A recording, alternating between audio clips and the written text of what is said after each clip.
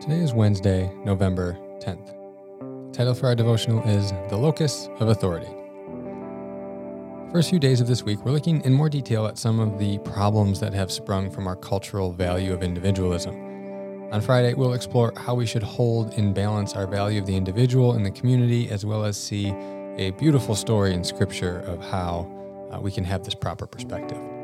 Today, let's look at the problem of authority. When we value individualism too highly, the locus of authority becomes the self. We essentially form our own religion, picking and choosing things that we like from various religions that suit our concept of what is true. We may hold a secular sexual ethic along with the Christian view of forgiveness, love, and human dignity, coupled with an Eastern view of the soul and a disembodied self. Tim Keller, in an article I've linked you to below, describes the findings of sociologist Christian Smith like this. The thread that ties all this together is the inconceivability of a moral order with an authority more fundamental than one's own experience. Sociologist Christian Smith has written a book called Souls in Transition, which profiles the beliefs of young adults under the age of 25. He finds that most of them believe it is the choice of their beliefs that make them true, not their truth that leads to our choice of them. He notes how even young adults who go to conservative churches and identify as Christians often refuse to believe Christian prohibitions against premarital sex and other biblical norms that conflict with their feelings and intuitions. Smith relates how he often interviewed people and asked them if their moral convictions, some of which were very strong, were mainly subjective feelings or really true to reality. He found that most had difficulty even understanding what he was asking. He concludes, they simply cannot believe in, or sometimes even conceive of, a given objective truth that is independent of their own subjective self-experience. End quote. He concludes this article with the words of John Stott. Stott asked, why should people believe that the Bible is God's word written, inspired by His Spirit and authoritative over their lives? This was a very big question for me, writes Stott. He continues. I had decided that I believed in Jesus Christ, but I struggled with the idea that I had to believe everything in the Bible. Stott answered that we do not believe it simply because we want to be dogmatic and certain about our own beliefs, nor because the church had consistently taught this, though it has, nor because we just feel the Bible is true as we read it. No, the overriding reason for accepting the divine inspiration and authority of Scripture is plain loyalty to Jesus. Our understanding of everything is conditioned by what Jesus taught, and that includes His teaching about the Bible. We have no liberty to exclude anything from Jesus' teaching and say, I believe what He taught about this, but not what He taught about that. What possible right do we have to be selective? His closing line there, what possible right do we have to be selective, is such a good one. The very words of Jesus do not allow us that option.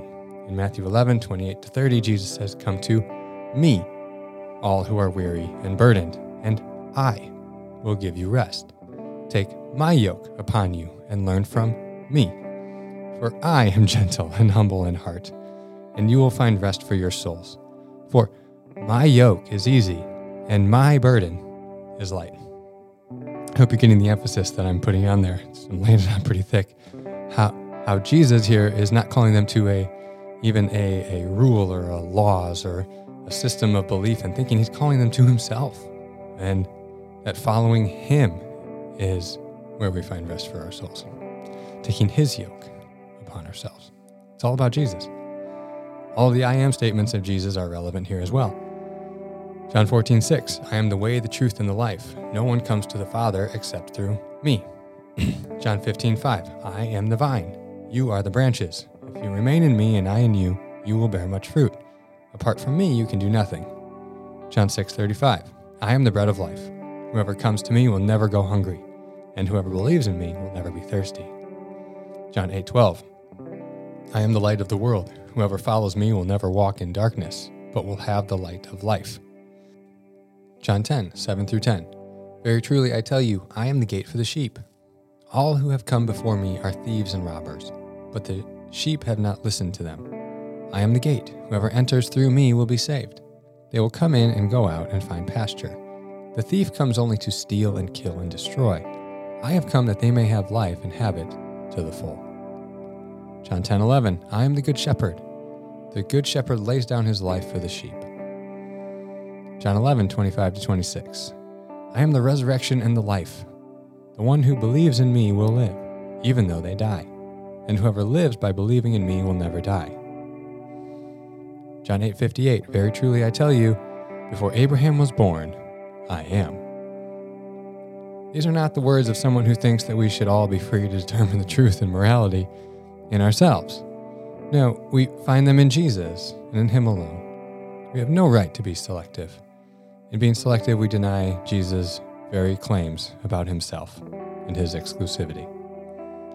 For additional content, I've linked you to the article that I referenced earlier by Tim Keller. I encourage you to give the whole thing a read. It's quite good. For reflection time today, are you at least committed to finding the truth in Jesus? Is Jesus the locus of authority? That is what He says true? Or are you the locus of authority? That is, do you feel as if you are free to pick and choose aspects of what Jesus taught, and by extension His followers in the New Testament letters, based on what you think is right? Have you pieced together a theology and an ethic from multiple sources? Or is it based entirely in Jesus?